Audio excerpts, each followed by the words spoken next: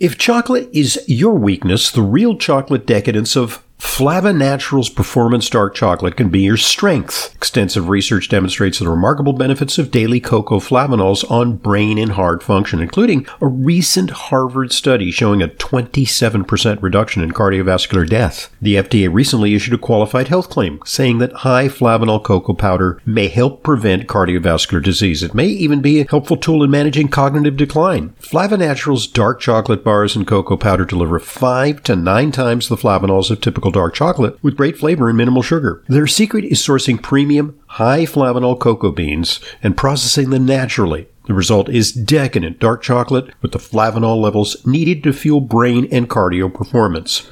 I use it every day. For more information and to order, just go to flavanaturals.com. There you'll find the extensive research behind cocoa flavanol's benefits and great recipes too. That's flavanaturals.com.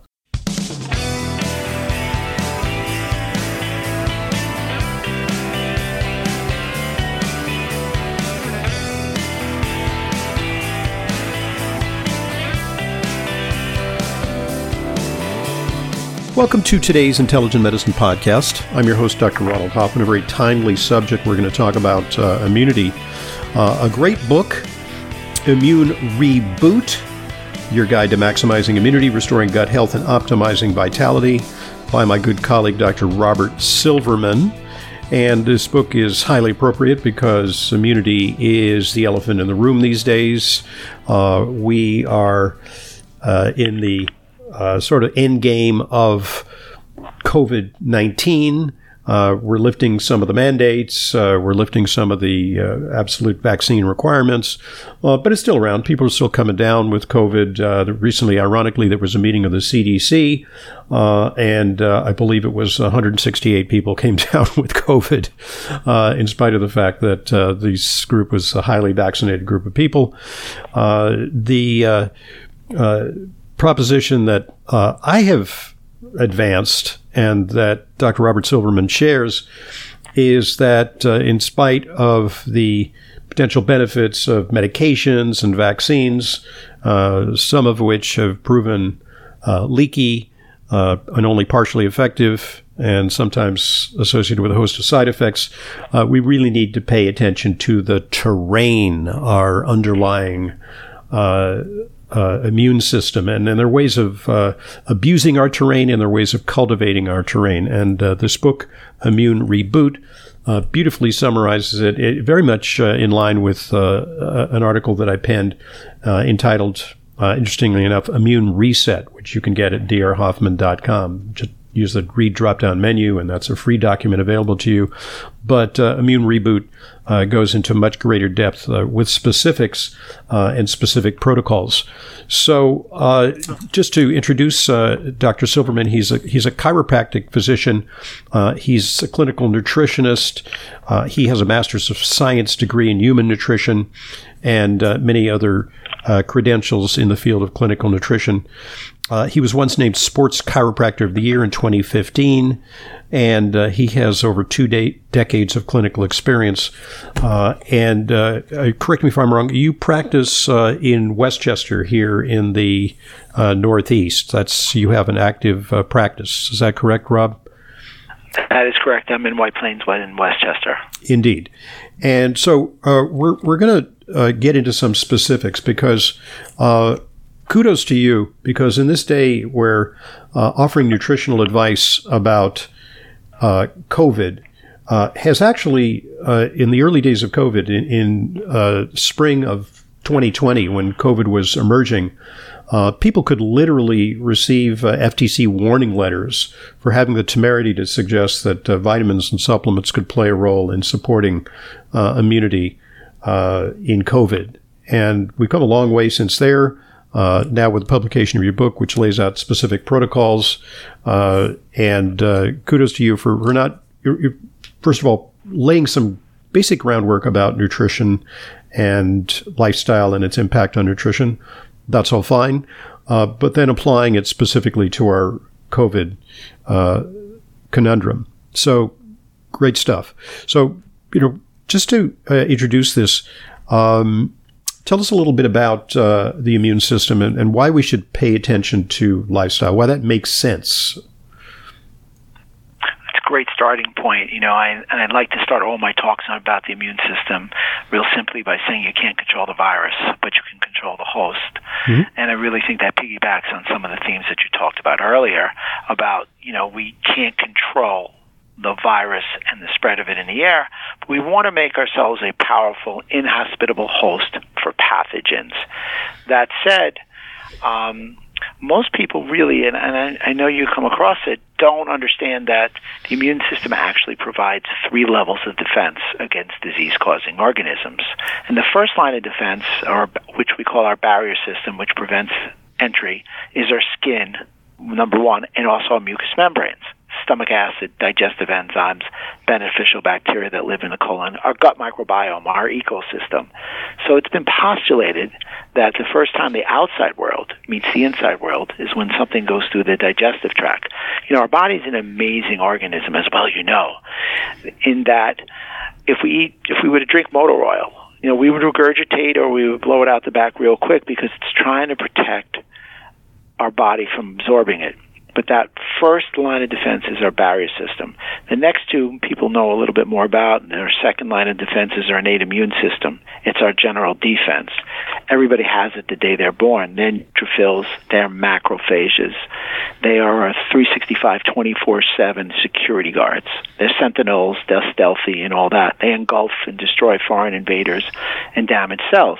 They try and work in balance or sync, if you will, with our adaptive or acquired immunity, hence the idea acquired. We talk about children going to school, getting the flu, and coming home and then getting another condition, et cetera, because they are acquiring an immunity, sort of like a specific defense. They're broken up into 2 specific parts, B and T cells. T cells come from our thymus. Now, our thymus gland is interesting in that it's the first gland to go through involution.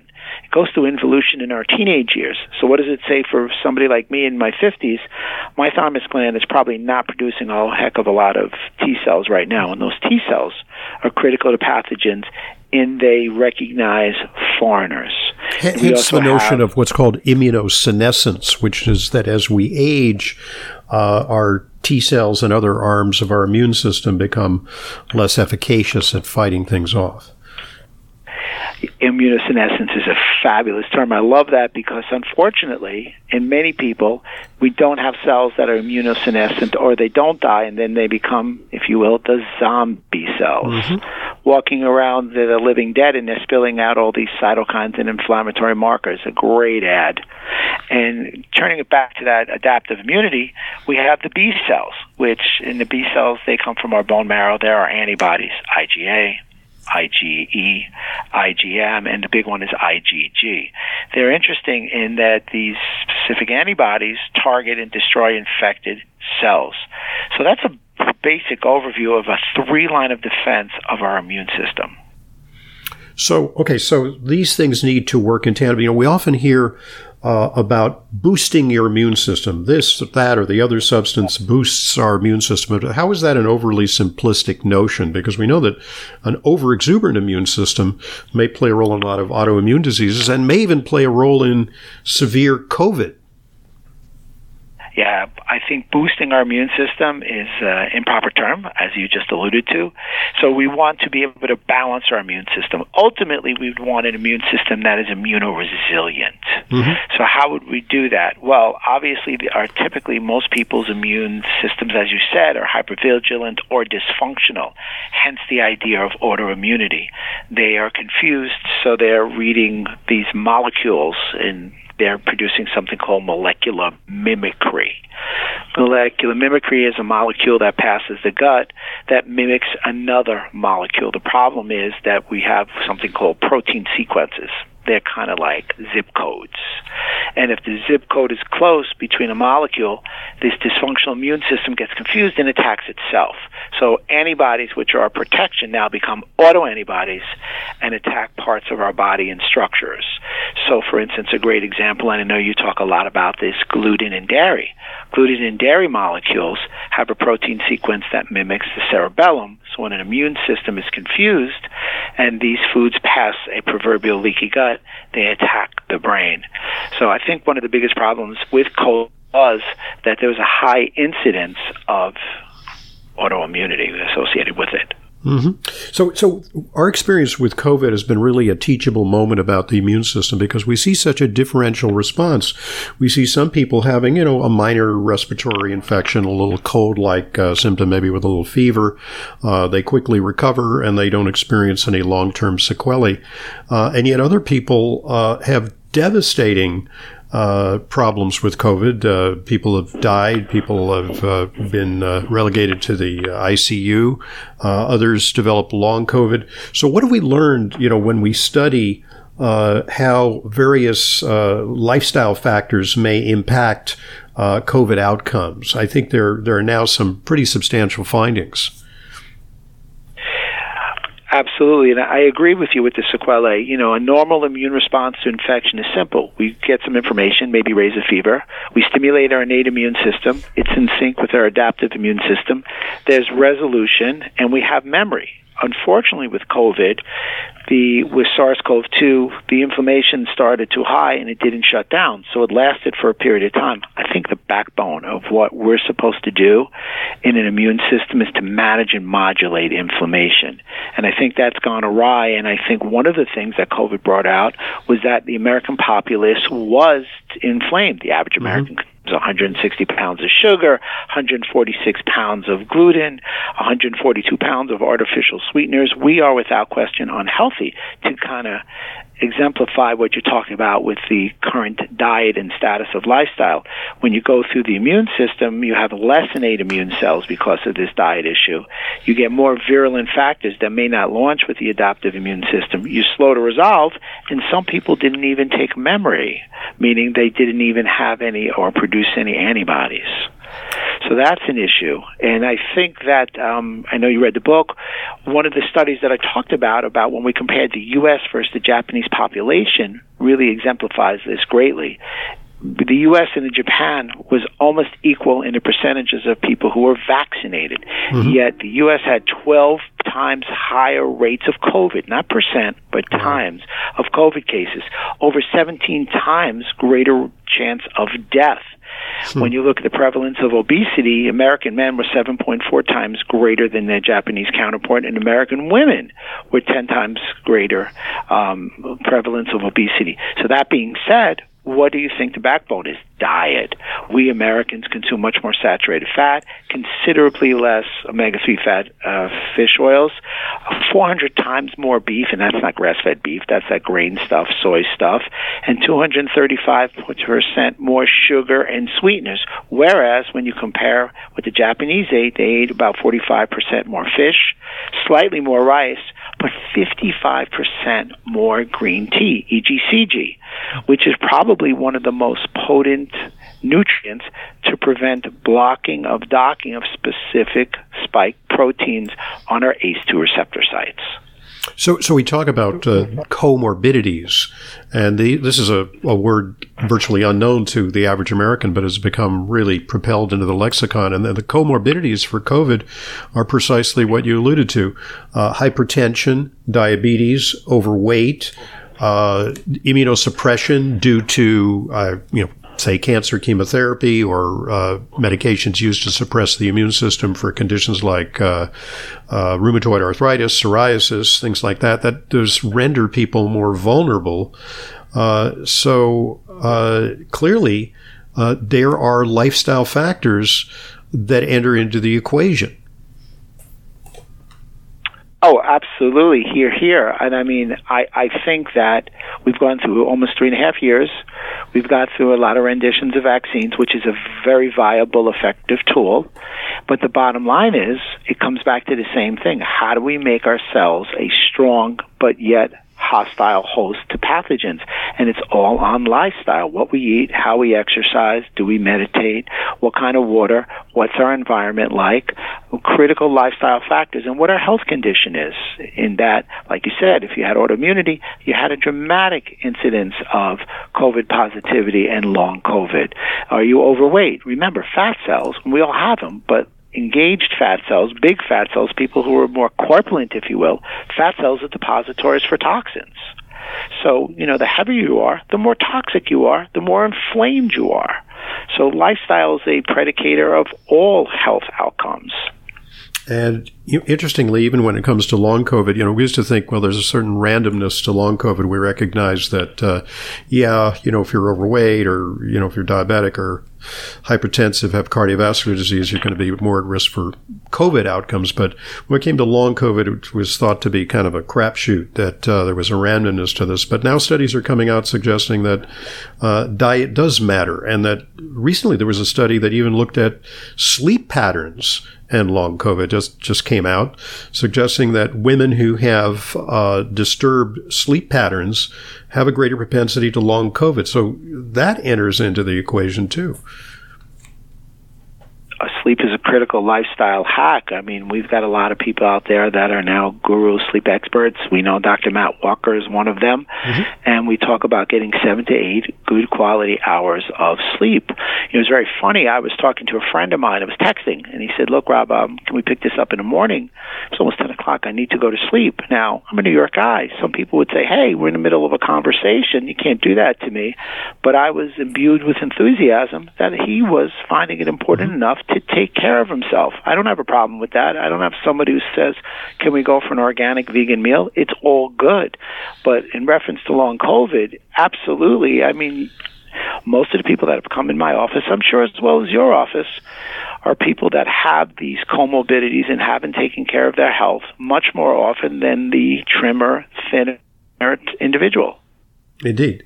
So when it comes to diet, what should we be thinking about for optimal immunity? I mean, vegetarianism, yes, has benefits because you're going to get all those plant polyphenols, but some vegetarians may skimp on protein, and we know that that's essential. They may skimp on essential fats. So do we need a balance between a carnivorous diet and a diet that is plant-based to achieve optimal immunity? What's the formula? I agree. I mean, I think the Mediterranean diet has come out as the winner for COVID or preventing COVID. However, the biggest takeaway is don't eat carbohydrates. If you consume 300 calories of sugar, you will decrease your immune system by 50% for a 2-hour period. So I used to travel when we were all masked up in the airports. And understandable, a viable option. But everybody in the airport, other than me, was online for a Starbucks Frappuccino. It made no sense. There's a study also that talks about adherence to healthy lifestyle prior to infection decreases the risk of post-COVID by 50%. Wow. So the takeaway there was maintaining healthy weight and taking adequate sleep conferred the greatest benefit for post-COVID prevention. So again, in the lifestyle, you want to avoid certain foods. Yeah, I have certain acronyms I recommend. They're in the book, Immune Reboot, as we said before. Number 1 would be GPS, no gluten, no processed food, and no added sugar. DNA, take care of your DNA. No dairy, no nicotine, no artificial sweeteners. No deep-fried foods. No vegetable oils. There are no vegetables in vegetable oils. There's seed oils. Nothing may be more egregious to a deleterious effect on your body than seed vegetable oils. I would follow an anti-inflammatory diet. I would keep my glycemic index and load down. For me, believe it or not, I'm a big proponent of detecting and avoiding food sensitivities. I think they're the hidden crux of a lot of chronic inflammation. And lastly, another everyday hack would be watch your environmental overload. In terms of environmental toxins, airborne pollutants, water and foodborne contaminants, things along those lines? Absolutely. Even if it's simple as going from regular coffee to organic coffee, because coffee is the third most pesticide-sprayed item behind cotton and tobacco, just that little hack, the filtered water, like you said, all great changes. Keep the toxins out. Do you medicate a dirty fish in a bowl, or do you clean the bowl?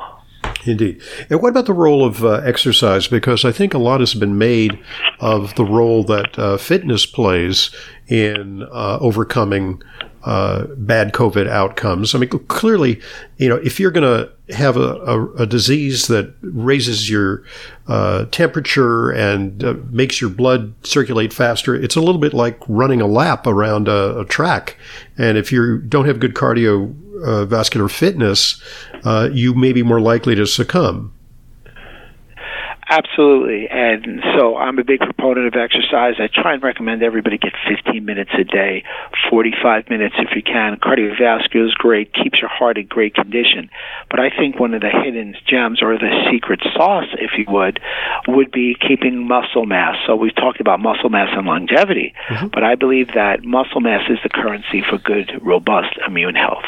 Well, yes, there actually are studies that list frailty as one of the comorbidities, and people who have little thin stick-like legs and a big pot belly. That's a hallmark of frailty as people age. So, could you define frailty a little bit and talk about how to fend off that inevitable process by which we lose muscle mass? As we age, Tufts University spoke about in 1998 that the first sign of aging and loss of immunity was sarcopenia, the loss of muscle mass. So we inherently, as we age, have a problem with protein synthesis. We're just not able to put muscle on as well. That said, it's really incumbent on us, especially someone in my age bracket, to make sure there is some weight resistance there. Now, if I want weight resistance, obviously I need to mix some proteins in there. So you had said about a vegetarian or vegan diet, maybe not enough protein, maybe yes, maybe no. I'm going to definitely, check that with you and say I'd like to see some proteins, make protein a priority, like organic type of dishes, wild smashed fish, salmon, mackerel, anchovies, sardines, herring, grass-fed type of meats. But you want to mix them with fruits and vegetables because you need the proper enzymatic reactions. So to avoid the frailty, we've got to exercise. And to avoid the frailty, you not only have to exercise, you've got to eat a good, health-conscious, muscle-promoting diet. So some people say, well, I exercise, I walk daily, I'm doing the requisite 10,000 steps. Is that enough, or should we be incorporating resistance training in a program to optimize our lean body mass and immunity? Absolutely include weight training, body resistance. People, when I say the word weight training, you don't have to deadlift 500 pounds. That would be great. I'd be impressed. But, weight resistance, body weight. So I try and tell everybody if they can exercise 15 to 20 minutes a day for 6 days a week, 3 days of weight training, 3 days of some sort of cardiovascular walking, I think they'd benefit. Now, we all know that you benefit from walking after a meal. So if you're able to walk 10 minutes after every meal, that's 30 minutes of walking a day. You add your little weight resistance, body composition type stuff, you're really going to have a great outcome and definitely have more longevity, health span, immune strength, etc. Is there such a thing as too much of a good thing when it comes to exercise? Do you encounter patients who are pushing the envelope and thereby suppressing their immunity? Well, you let everybody know that I'm a chiropractor, so over 2 hours of exercise for those triathletes, those very enthusiastic type of exercises have shown to actually compromise the tight junctions in the gut and promote leaky gut. So yeah, there is too much of a good thing. If you're really, I exercise 45 to 60 minutes 6 days a week, and I found that to be a very nice amount of time dedicated. It's great to blow some steam off. It's great for mental well-being. It's also good for doing something with my wife. We try and exercise together. We exercise differently, but we're still there in our home gym together. So yes, to answer your question, is it too much of a good thing? That's not a typical problem. That's more isolated incidences with people. But yes, over 2 hours is something to be concerned about. Yeah, because we can see a higher incidence, say, in marathoners, that they tend to come down with respiratory infections in the wake of a really strenuous, high-output, sustained event. So, yeah, but that's more the exception than the rule. For our average listener, it's just a matter of getting mobilized. Yes, and it's true. It's funny because I've had the opportunity to train and treat a lot of athletes, and a lot of practitioners and people take it for granted. They see LeBron James and they don't think he can get a cold. They don't know that these guys, tonight's the game 1 of the NBA championship. These guys are going to have to rest after they play. Indeed. Yeah. They're going to have to recover. They have a compromised immune system, and look at the percentage of these elite athletes who are young, and look how many incidences of COVID they had. And by the way, thanks for the reminder, because you just made my evening agenda. I wasn't sure what I was going to do with myself, after the usual round of cable news. So thanks for the tip. I gotta watch the Heat go up against the Nuggets. That should be a very interesting matchup. Good stuff. Okay, so Dr. Rob, in part 2.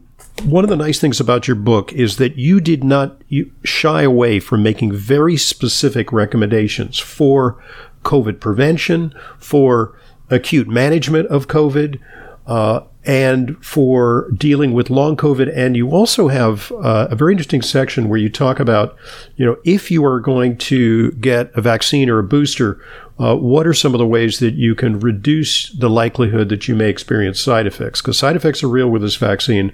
There may be a technology that enables us to, we can't eliminate that possibility because there's a certain Russian roulette aspect to the side effects associated with the vaccine. But we can, by various means, mitigate the potential for serious side effects. And you address that, to your credit in the book, and we're going to get real specific in part 2, so stay tuned. By the way, just for our listeners who are curious about you, the book is Immune Reboot, available from all the usual sources. Do you have a website, and can you give us some information about your practice? Sure, www.drrobertsilverman.com, located in White Plains, New York, Westchester County, right outside the great city of New York. Okay, and so great. We'll pause, as our listeners know, and in part 2, we'll get into some real specifics about supplements to support immunity, to address COVID, to address long COVID, and importantly, if you're contemplating the vaccine, things to consider taking. I'm Dr. Ronald Hoffman, and this is the Intelligent Medicine Podcast.